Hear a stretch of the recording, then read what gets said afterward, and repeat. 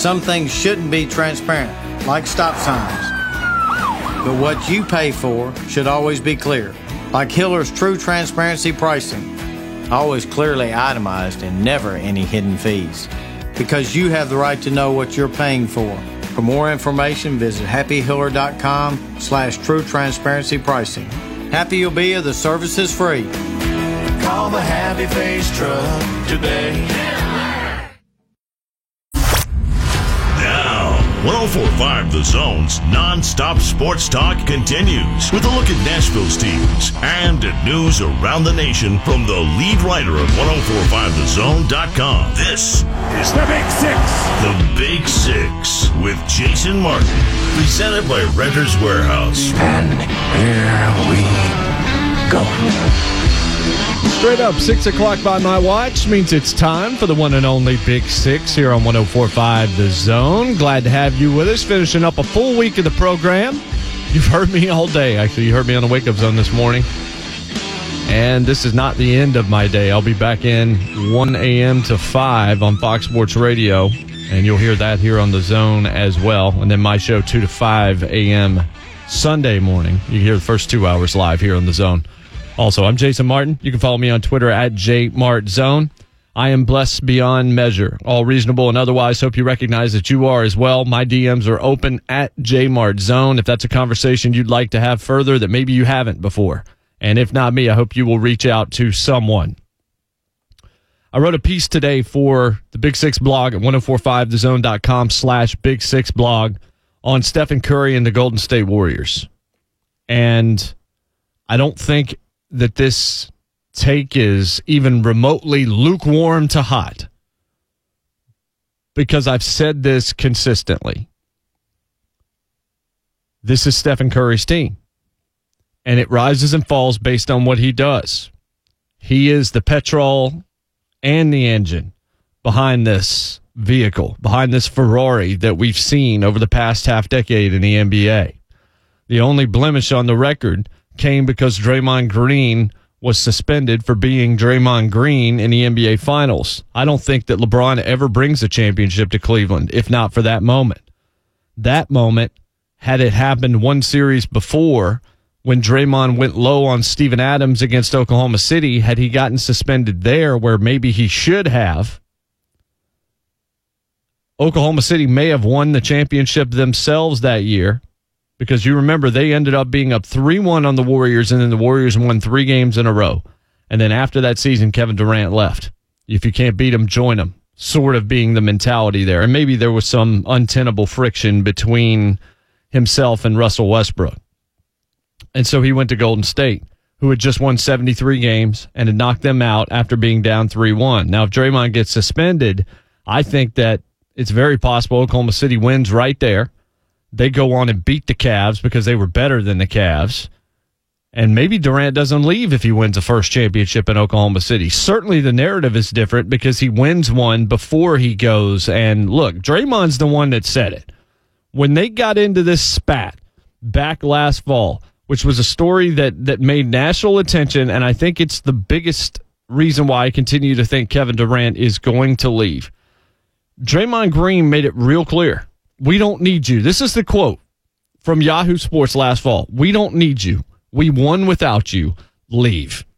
The implication couldn't possibly be more transparent there. Draymond Green is saying, you gravy trained us. We didn't need you to win championships. We had already done that. We've got the best shooting backcourt in the history of the NBA right now. We've got a top 5 all-time point guard in Steph Curry. The only reason I say top 5 and not higher is just because his defense is going to hold him back in some classifications. There are guys that were more balanced than he was. There's certainly nobody as offensively prolific from that spot. Magic and Steph, that's the list. But Kevin Durant goes down, and since that point, all Steph Curry has done is gone for 33, 36, and 37 points. The isolation basketball is not a beautiful game to watch. It's not a beautiful thing to watch the Houston Rockets play because of James Harden's ball dominance and the way that it stops in his hands and he goes ISO. Now, he's a tremendous player, and so you have to play around him. And when Kevin Durant is on the floor, Kevin Durant is the best isolation basketball player in the NBA, maybe the best player, period, in the NBA. Maybe you can actually take maybe away from that. And so the ball stops with Durant. And Durant has a mid-range game. He does take plenty of threes, but he's got a mid-range game as well.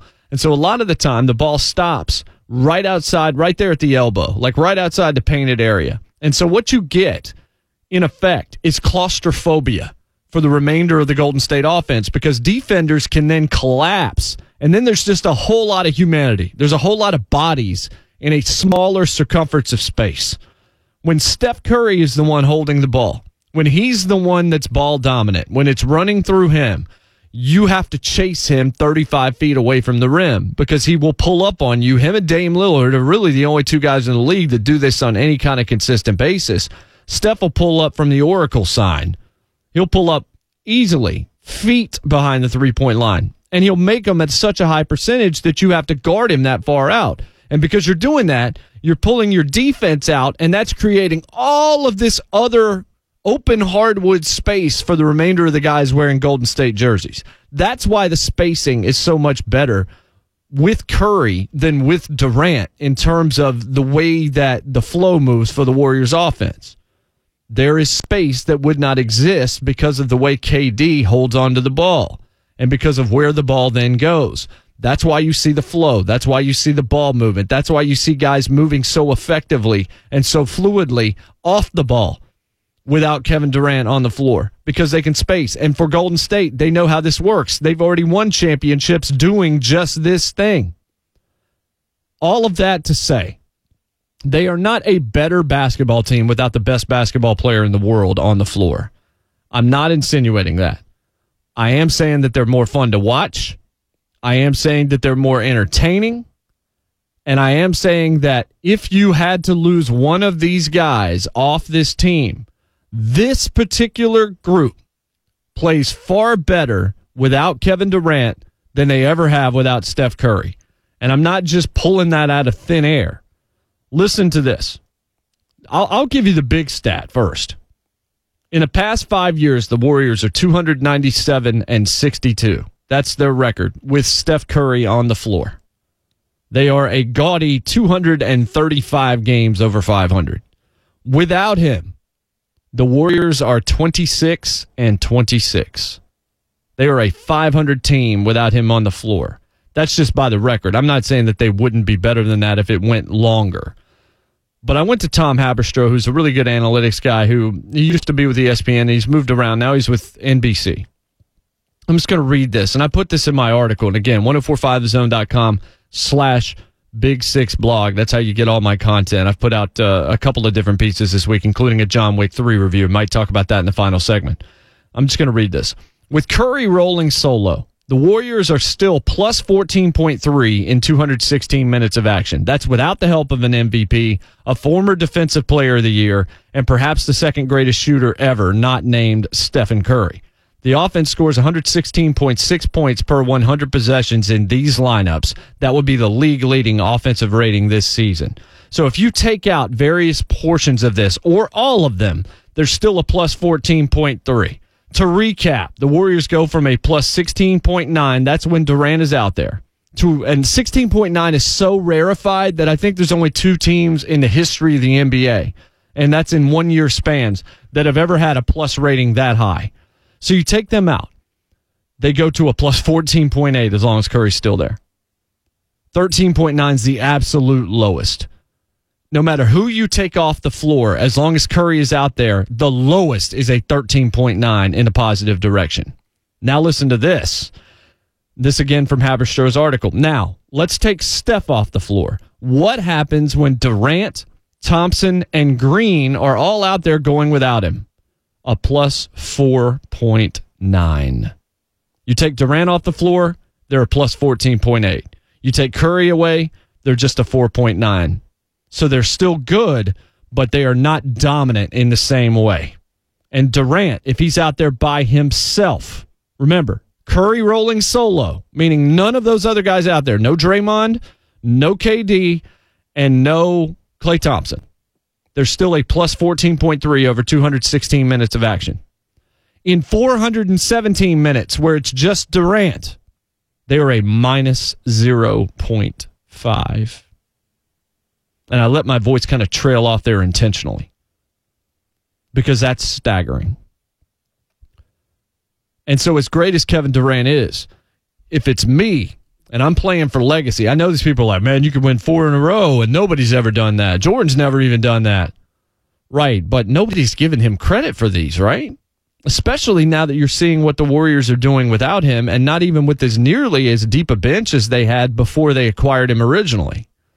If KD cares about legacy, and because of how sensitive he appears to be, I think that the perception of him has an outsized importance in his mind, in his psyche. I wish it was not like that. I wish he could just, who cares? I'm having fun here. I'm going to keep doing it. Also, I don't know that he's having fun because I don't think him and Draymond like each other very much at all. So if it's me and I'm Kevin Durant, I'm probably going to go to New York because if you could somehow bring that city a championship, you're never going to be forgotten. It's not like you're going to be forgotten in Golden State, but I've always believed that the Warriors were Steph's team. When I think of the Golden State Warriors, what's the first name that comes to my head? It's Steph Curry. It's not Kevin Durant. I still think of Oklahoma City when I think of Kevin Durant first. If he goes somewhere else, that changes. If he goes to the Knicks, for example, or to another franchise, then that shifts. But it's Steph Curry that makes this thing work. This is the best backcourt in the NBA playing against the second best backcourt in the NBA with McCollum and Lillard. And Lillard's kind of, since Oklahoma City, he just hadn't been himself. And he's even said, look, I'm tired. I'm getting double and triple teamed, and I'm beat. And he looks beat, and he's playing a lot of minutes. CJ McCollum was great in the closeouts that they had to have in games 6 and 7 against the Nuggets. But last night, he's the reason that Golden State won that game. Really and truly, Steve Kerr even said they outplayed us and we stole that game. It was still a better brand of basketball. The one thing that Kevin Durant does do is makes it easier for the Warriors to win. I still think they're going to win the championship whether he comes back and plays or not. But McCollum went 0 for 6 in the fourth quarter. He had 2 3-pointers within about a minute of game time that were perfect looks. He makes one of those. I think maybe Portland gets that win last night. Maybe. Kevin Durant's on the floor. It's probably a double-digit game. So again, I'm not suggesting to you that they're better without Kevin Durant. I am suggesting I enjoy watching them a lot more without Kevin Durant. And that, in general, the one indispensable portion of this team is the one wearing the number 30, not the one wearing number 35. That's the difference here. But last night, Portland had that game. They were up 15 at the half, and I still thought, man, the Warriors are still probably going to win this game. At one point, it was a 17-point lead. But there was a span of about, I want to say 2 game minutes or right thereabouts where the Warriors scored 13, and that just has to just be so demoralizing to you if you've been up big and you've played really hard, you feel good about your game, and then they just cut that lead completely off at the knees. There is no lead anymore. It's a tie ball game, and now it's almost as if all the work you put in doesn't even mean anything. And so the Blazers lost again by 3. Maybe you could have called a foul on Iguodala. There was definitely contact with Damian Lillard, but into game situations, I'm fine with them choking on that whistle. I hoped and would like to believe they would have done it had it been Steph Curry holding the ball and not Damian Lillard. But I guess you never know. That's just speculation and hyperbole or just theory at this point. But the Blazers are going down in 5. I think they probably get 1 of 2 at home, but they're just not quite good enough. Not without, they need Nurkic right now, and they don't have him. Cantor's on Ramadan, and he does a lot of good things. He also does some things that irritate you. They got some good bench performances last night, but the bench for Golden State is showing up, and it's that I don't think you get when Kevin Durant is out there. Again, 6 and 7 when Kevin Durant scores more than 40. When he scores more than 34, they're not good either. There is a team element to this when Kevin Durant is not out there. And when KD is out there, he just soaks up so much, and he's able to do so much that he can become a crutch that you just lean on and you know he's going to get it done for you. He's that good. I'm really enjoying watching this retro deal. I'm enjoying this greatest hits album that we're seeing from the Warriors right now, as opposed to the band saying, we're going to do something new. We're going to do reggae this time. We've done rock the first 4 albums, but we're gonna throw some reggae into this. I'm good with listening to the rock. I'm good with listening to the greatest hits. I don't need the deep cuts right now. And the Warriors, they're rolling. And they're still my pick to win it all, whether Durant comes back or not. We will be back right after this. Big Six on 104.5.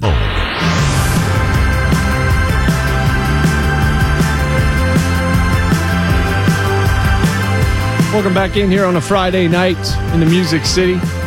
Warm one, a humid one to be sure today in Nashville. This is the Big Six here on 104.5 The Zone. I am Jason Martin. Glad to have you with us.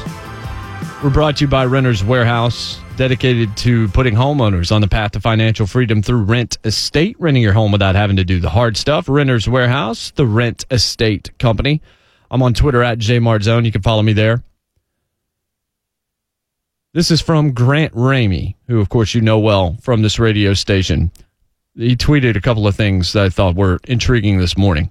Drove to Charlotte to talk to Grant Williams in May of 2016. What he told me then: we're not coming in just to be that foundation. We're coming to start something and create something that's going to last forever. We don't want to just come in and be the start of it, the start of something new. We want to be that huge burst that comes to Tennessee. I think we're national championship contenders in a few years. You know what? We don't know whether or not this is going to be a creation of something that's going to last forever. Time will tell. Rick Barnes, whether or not he stays, which will be something that will be talked about, I'm sure, and what recruits he's able to bring in and how they're able to follow up on the success that they've had.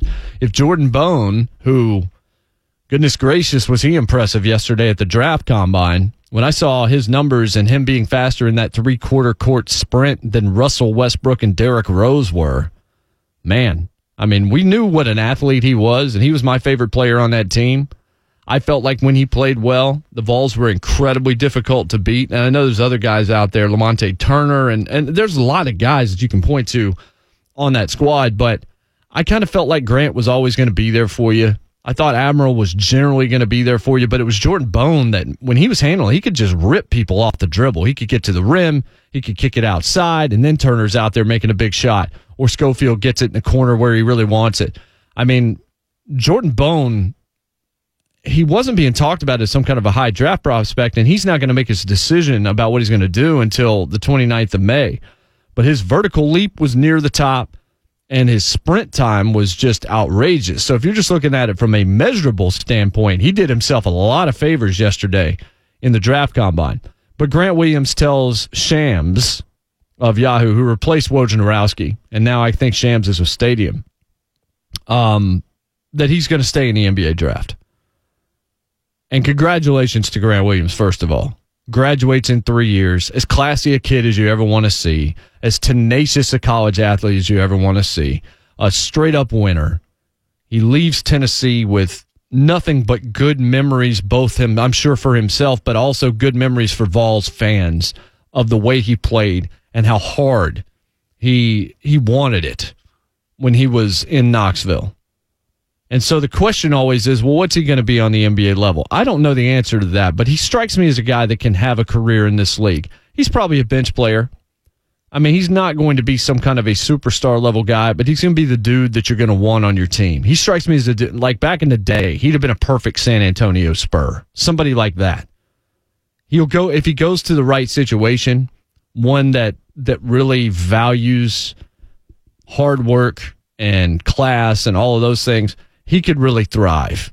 He's not going to score 20 points in the NBA a game or anything of that nature. He's not fast, but he's somebody that's crafty.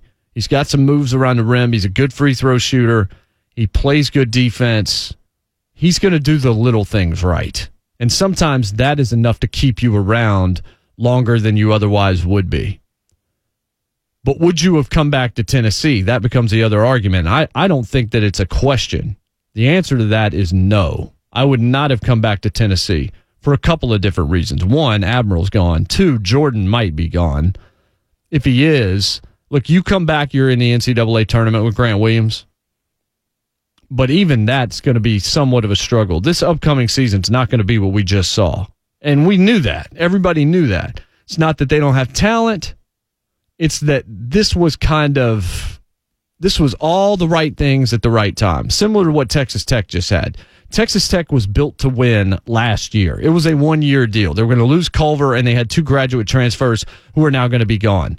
So Chris Beard cashed in. He got to the national title, came within just an overtime where they didn't have enough against Virginia and maybe a questionable call of winning the Natty.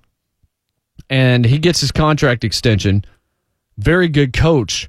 But I think internally he even knows, we're not going to be quite as good next year. I mean, he made the Elite Eight, and then he gets to the national title game. And I think that part of Rick Barnes looking at UCLA and maybe some of the other things that might be fluttering through his mind is he knows that Tennessee just had a golden opportunity and had a 30-plus win season, but still weren't able to get to the Elite Eight, weren't able to get to the Final Four. And so I know that Grant Williams feels like he has some kind of unfinished business, but at some point you got to stop playing basketball for free. The only reason you continue to play basketball for free is because you think your stock could improve in the next draft, because there's still things you could improve on that are going to be helped out and benefited by being on the college level and being around the coaches and whatever else it might be. He loves that program, and he loves that atmosphere, and he loves those fans, as he should. But is he going to be a higher draft pick by anything more than a couple of spots at best if he comes back to Tennessee? And if the answer to that question is, I really don't know, but I doubt it, then you go. You absolutely go. That's the same thing with Zion Williamson. It would be bonkers for Zion Williamson to go back to Duke. At this point, somebody has to tell him, son, you've got to get paid. Because if you're going to be the number one pick, going back to be the number one pick next year, which I think he would be, I mean, no question about it, you risk the injury, you risk who knows what. At this point, you have to worry about the business that is you. You've got to worry about your future. And so every game you play is miles on your body. Grant Williams got his degree, and now he wants to go test the waters. And I'm sure he's found out he's probably somewhere around, for some reason, the number that keeps hitting me is like 23. That might be where he gets picked. Maybe that's too high. I don't know. But he's going to have an opportunity. And clearly he's gotten advice, and he's found out from a couple of teams that there's interest. And I think he believes in himself and knows once he's selected, he's going to do the work. And he's going to be the kind of teammate and just the kind of employee that people are going to want around. And so going back to Knoxville, SEC is going to be very good next year. Tennessee is going to be middle of the road, probably, at best. They're going to take a step back, maybe a couple of steps back, before they're able to potentially step forward. So Grant Williams is not coming back next year to win a national championship. He knows the team is not capable of doing that. That might have been enticing to him. If the rest of the team happened to be underclassmen, they were all going to stick around, maybe this would be different. But it doesn't seem to be that way. Matter of fact, we know it's not that way. So Grant Williams is looking at this from, okay, am I going to get better if I go back to Tennessee? My thought would be marginally, like maybe you get a little bit more polish, but he's a pretty polished athlete. He's a 2-time SEC Player of the Year at Tennessee. So he wins a third, so what? I mean, that would be a great honor, but it doesn't really matter. You come back if you think you're going to get better or if you want to chase a championship. He knows they're not going to win a title next year in Knoxville, and he knows if I get better, it's going to be very incremental and gradual. It's not going to be some kind of a giant step forward. What his skill set is, what it is that he does, he's pretty polished. He seems to be ready to be whatever that's going to be. He's ready to be that guy now. And I don't know exactly what that ceiling is going to be. I do think that there is a home in the league for somebody like Grant Williams. I also, and I don't know what his career goals are, when he's done playing, I think that Grant Williams is going to end up being one tremendously. I think he's going to have a lot of success potentially on the bench wearing a suit. As a head coach, as a top-level assistant, I look at him and I see his basketball IQ and I see kind of the way that he goes about his life and how hard he's worked, what he's overcome on the floor to become what he has become. That is a smart, smart young man, and I just think he would kill a bunch of interviews when he sat down with athletic directors. And he's the kind of guy where you look at it and you're like, I'd want my son to play for a Grant Williams in 10 years, for example. And maybe he goes and he has a Hall of Fame career. I don't know. He's going to get an opportunity in the league. He has maximized what he can do in college, and he's earned the right. Boy, has he ever earned the right. There is nothing negative you can really say about Grant Williams. He exceeded expectations. He helped build that program back up after the mediocrity that it had been under Konzo and, of course, the Tyndall disaster. So Rick Barnes comes in there. Rick Barnes coaches him up. He's the right guy. Rick Barnes, super classy, just like Admiral, just like Grant Williams. This is such. Remember the talk all year, the narrative surrounding this team was how likable they were, how easy it was to root for them, how you wanted to see them succeed, the humility with which they comported themselves on and off the floor, all of that. Grant Williams learned to be a man. Whatever it was that maybe he needed to learn, he got that out of college. And he got what he needed out of college, which is that sheet of paper that's going to give him the future no matter what happens to him in the NBA. So congratulations to Grant Williams. I know Vols fans would have loved to see him again.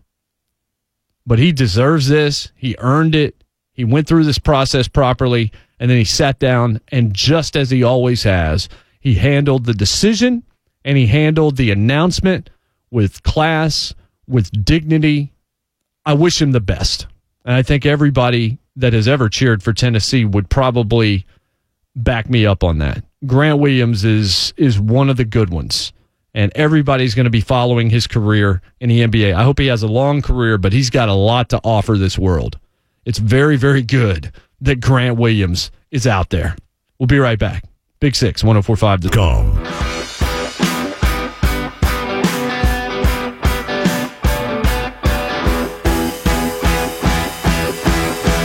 Rolling right along with the Big Six here on a Friday evening in the Music City. I'm Jason Martin. You can follow me on Twitter at JMartZone. I am the editor-in-chief of the Big Six blog. Read my stuff at 1045thezone.com/Big Six blog. Wrote about the Rockets' collapse over the weekend. Wrote about John Wick 3 a couple of days ago, and today a piece that we discussed in the first segment of tonight's program about Steph Curry being the straw that stirs the drink for the Golden State Warriors, not Kevin Durant, backed up by fact and the eye test. Optics sometimes aren't, you can look at this and see it, but the numbers also seem to back it up. And look, it seems like I'm slighting Kevin Durant, and I'm really not. He's the best player in the league. Steph Curry is what makes this team go. It's always been his team. It's still his team. He's the one with the Facebook Watch show. He's the one that pretty much everybody likes, no matter what. Kevin Durant's become polarizing. Draymond's incredibly polarizing. Even Steve Kerr can be polarizing sometimes when he wades outside of the realm of basketball with some of his comments. Klay Thompson, nobody really dislikes Klay Thompson either. But Steph's the one that everybody likes and now everybody emulates. He's the one that everybody is trying to shoot like and they can't shoot like. And that, of course, causes trouble. Brooks Koepka yesterday outplayed Tiger Woods by 9 strokes at Bethpage Black. Now, keep in mind that Tiger Woods has won the U.S. Open at Bethpage Black. This is the PGA Championship where Brooks Koepka is the defending champion. Ned Michaels was on the wake-up zone this morning where I was filling in alongside Kevin Ingram and Blaine Bishop with Mark Howard out for a couple of days. And I asked Ned Michaels, and I didn't know that there would be an answer. I thought that there probably would be something, but he would have to pull for it, and he did. I said, if there's silence on the other end of this phone, I understand. What is the hole in Brooks Koepka's game? And he said, there isn't one. If there's anything at all that I could nitpick to find, it is that he plays and he acts and he talks about this constant disrespect that he feels from everyone.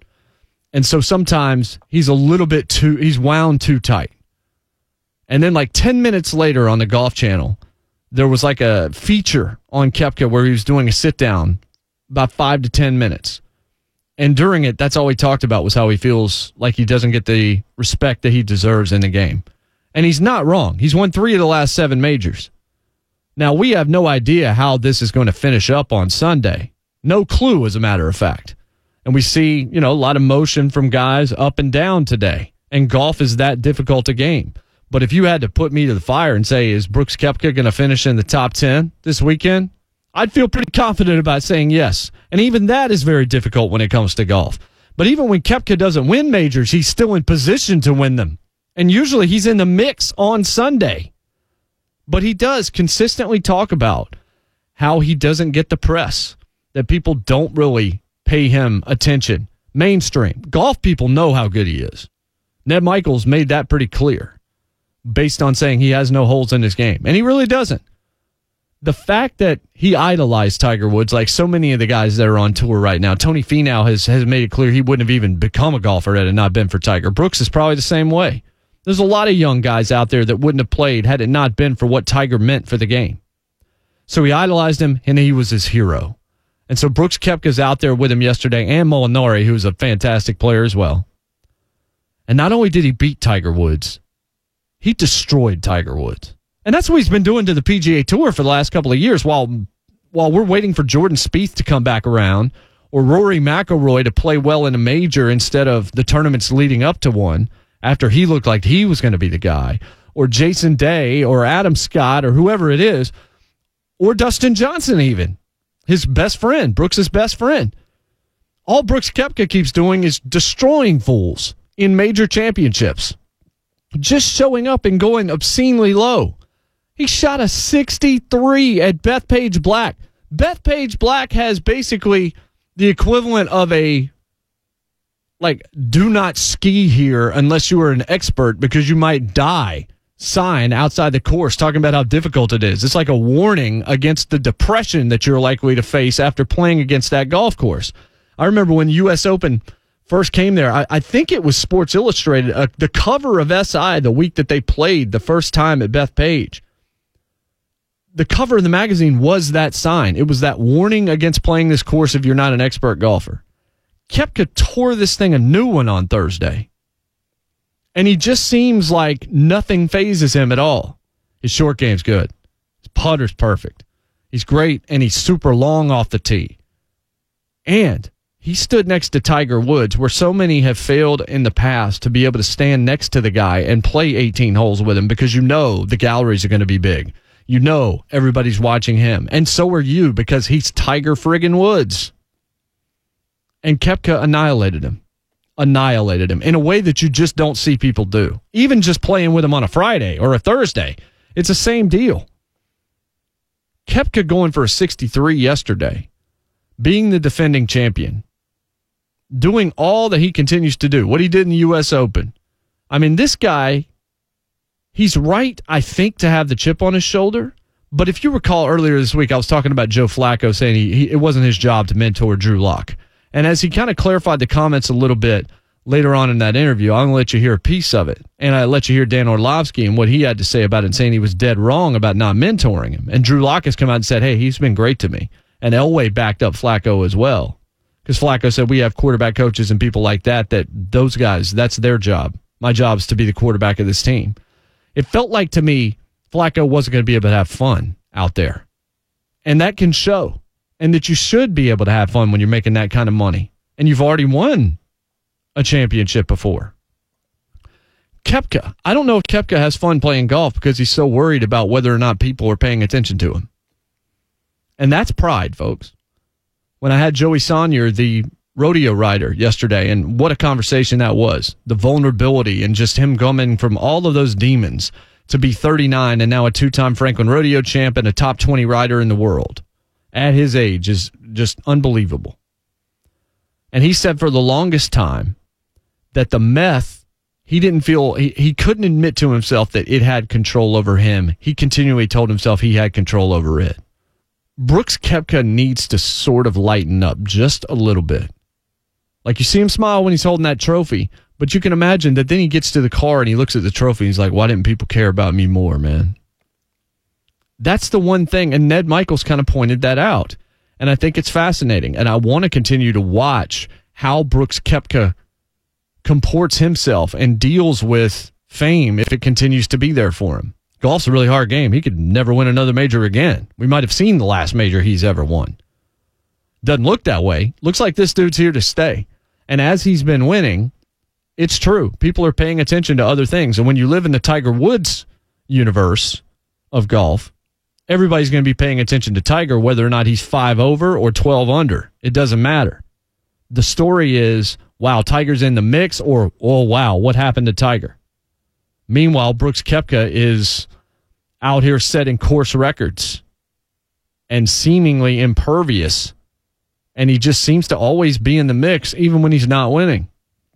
But it was amazing to me that Ned mentioned that, and then they immediately went to that in the interview, and Koepka just saying that he thinks maybe people aren't giving him that much credit because maybe he's boring. And then he caveated that, and I just saw it via the captions because it was during the show, and so I could only see it through a muted television.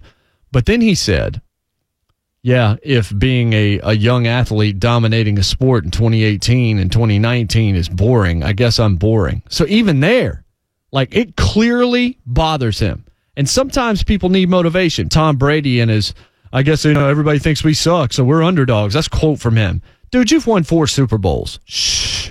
Ain't nobody calling you an underdog. Nobody thinks that the bloom is off the rose. Every time anybody plays New England, they're giving you their best shot. When Tom Brady came to Nissan Stadium last year to play against the Tennessee Titans, I was there for it. And the main reason I wanted to go was so I could see Tom Brady in person and see the New England Patriots in person. And that's just the way that it is. But some people do need to self-motivate and take everything as a slight. Michael Jordan holds grudges to this day. Remember his Hall of Fame speech? My goodness. But I do also think there's something to be said for having fun while you're doing it and being a little bit looser. So if he continues to be this tight, is he enjoying the life that he is leading as a professional golfer, dominating a sport in the way that he has been? I'm very curious to see whether or not he mellows out just a little bit. And I'm not even saying that he's a bad guy or a jerk or comes across like that. He doesn't. He's just somebody that I think really wishes he was a bigger star than he is, and that's getting to him. And in his private moments, he's just like, man, why don't they like me as much as they like this guy or that guy or that guy? Or why is this guy the one that has the Under Armour contract or X, Y, or Z, whatever it might be?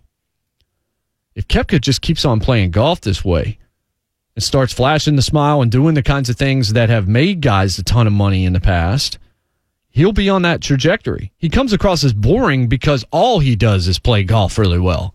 And that's compelling on a sporting level. But in entertainment, that doesn't necessarily get it done. The best actors in the world sometimes aren't the ones that give you the best interviews. And that's the problem. Look at Mike Trout. Mike Trout is making a ton of money because he's great at baseball. But his marketing is him and Andrew Luck not having personalities being forced into a disco commercial. Remember that one? We saw that all the way through the NCAA tournament where they're wearing the ridiculous shirts. That's the deal. And Rob Manfred so badly wishes Mike Trout was a little bit more outgoing and just wanted to be a celebrity. And he doesn't. He wants to play baseball and have a quiet life, and he seems to be a fun-loving dude. Brooks Koepka might be the exact same thing. But Koepka has to realize if you want to be a larger-than-life personality, especially in an individual sport, past the sport, that is on you and on your personality. And so Ned Michaels made a perfect point this morning when I asked that question on the Wake Up Zone. Coming back, a good guy in Hollywood and somebody to root for. I love this. We'll be right back. Big 6, 104.5 The Zone.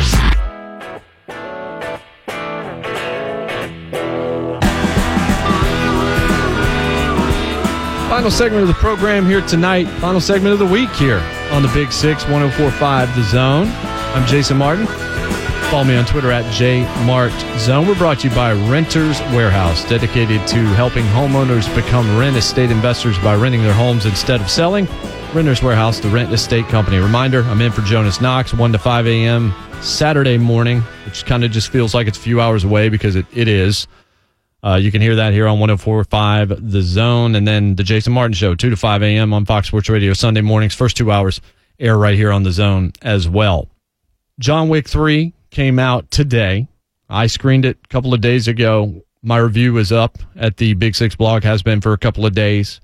I'm a fan of this series. It is ultra violent, but there's not a ton of language and there's not a ton of other content. Really, it's just super violent to a completely different level. Hundreds of people get offed in these films. But it's also been kind of a career resurgence in some ways for Keanu Reeves, because Keanu's known for the Matrix trilogy, and he's known for Bill and Ted, and he's known for Point Break, and he's known for Speed, and he's known for The Devil's Advocate. He's also known for kind of being a guy that used to be a joke in terms of when you talked about actors, you would talk about Keanu Reeves in a derisive fashion. And so now he's got John Wick. And the first John Wick was made on a $20 million budget, made 4 times that. Second one was made at around, I think, $30 million, somewhere in that neighborhood. It made around 170 some. So it improved and doubled what the first one made. And the first one's become a cult classic, and now this thing will make a big amount of money this year and this weekend. I don't know that it will take down Avengers because people are still going back to see that again. I'm probably going to see it a third time if I have time this weekend, or certainly over the next handful of days. Speaking of which, Pop 6 podcast dropping tonight. If you have not subscribed to the Pop 6 with Jason Martin, hope you would. Same thing with Big 6 with Jason Martin, your podcast catcher of choice. What we did, Brad Willis, program director here, Rhett Bryan of Titans Radio, and me, we did a 15-round draft of the Marvel Cinematic Universe. And it was a ton of fun. We also did an hour and 45 minutes, actually, last week, talking about the Marvel films and how far they've come from start to finish, and a lot of stuff about Endgame. So if that interests you, check it out.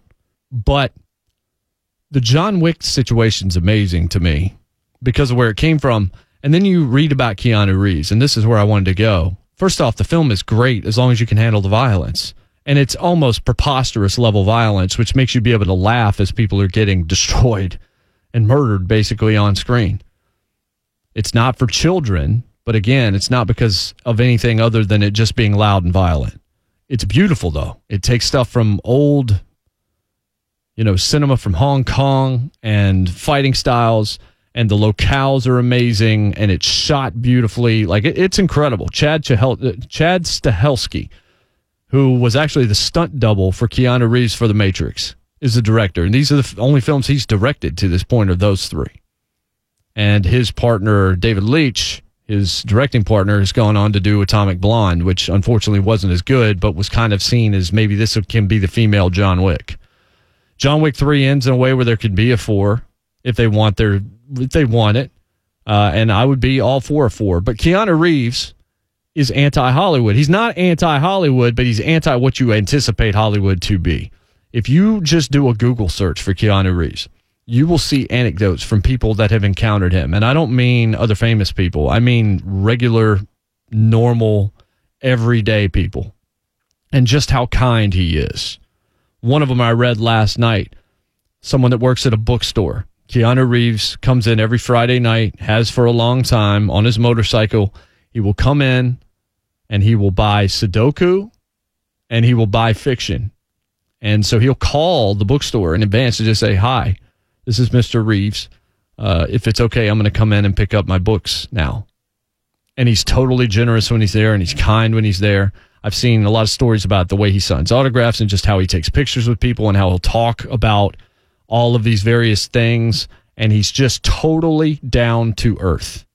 And it's not like I'm stunned by this, but we're almost surprised when we hear a story like this, because so much of the Hollywood stuff is about what politics you are, what you believe about this, or what you've done wrong, and how many times you've had a DUI, or whatever incident is going on in your life. Just to read that Keanu Reeves just seems like a good dude makes you really happy for his success.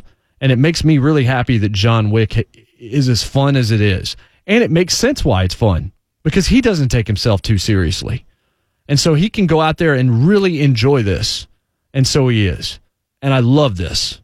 There's not enough positivity. We'll see you on Monday.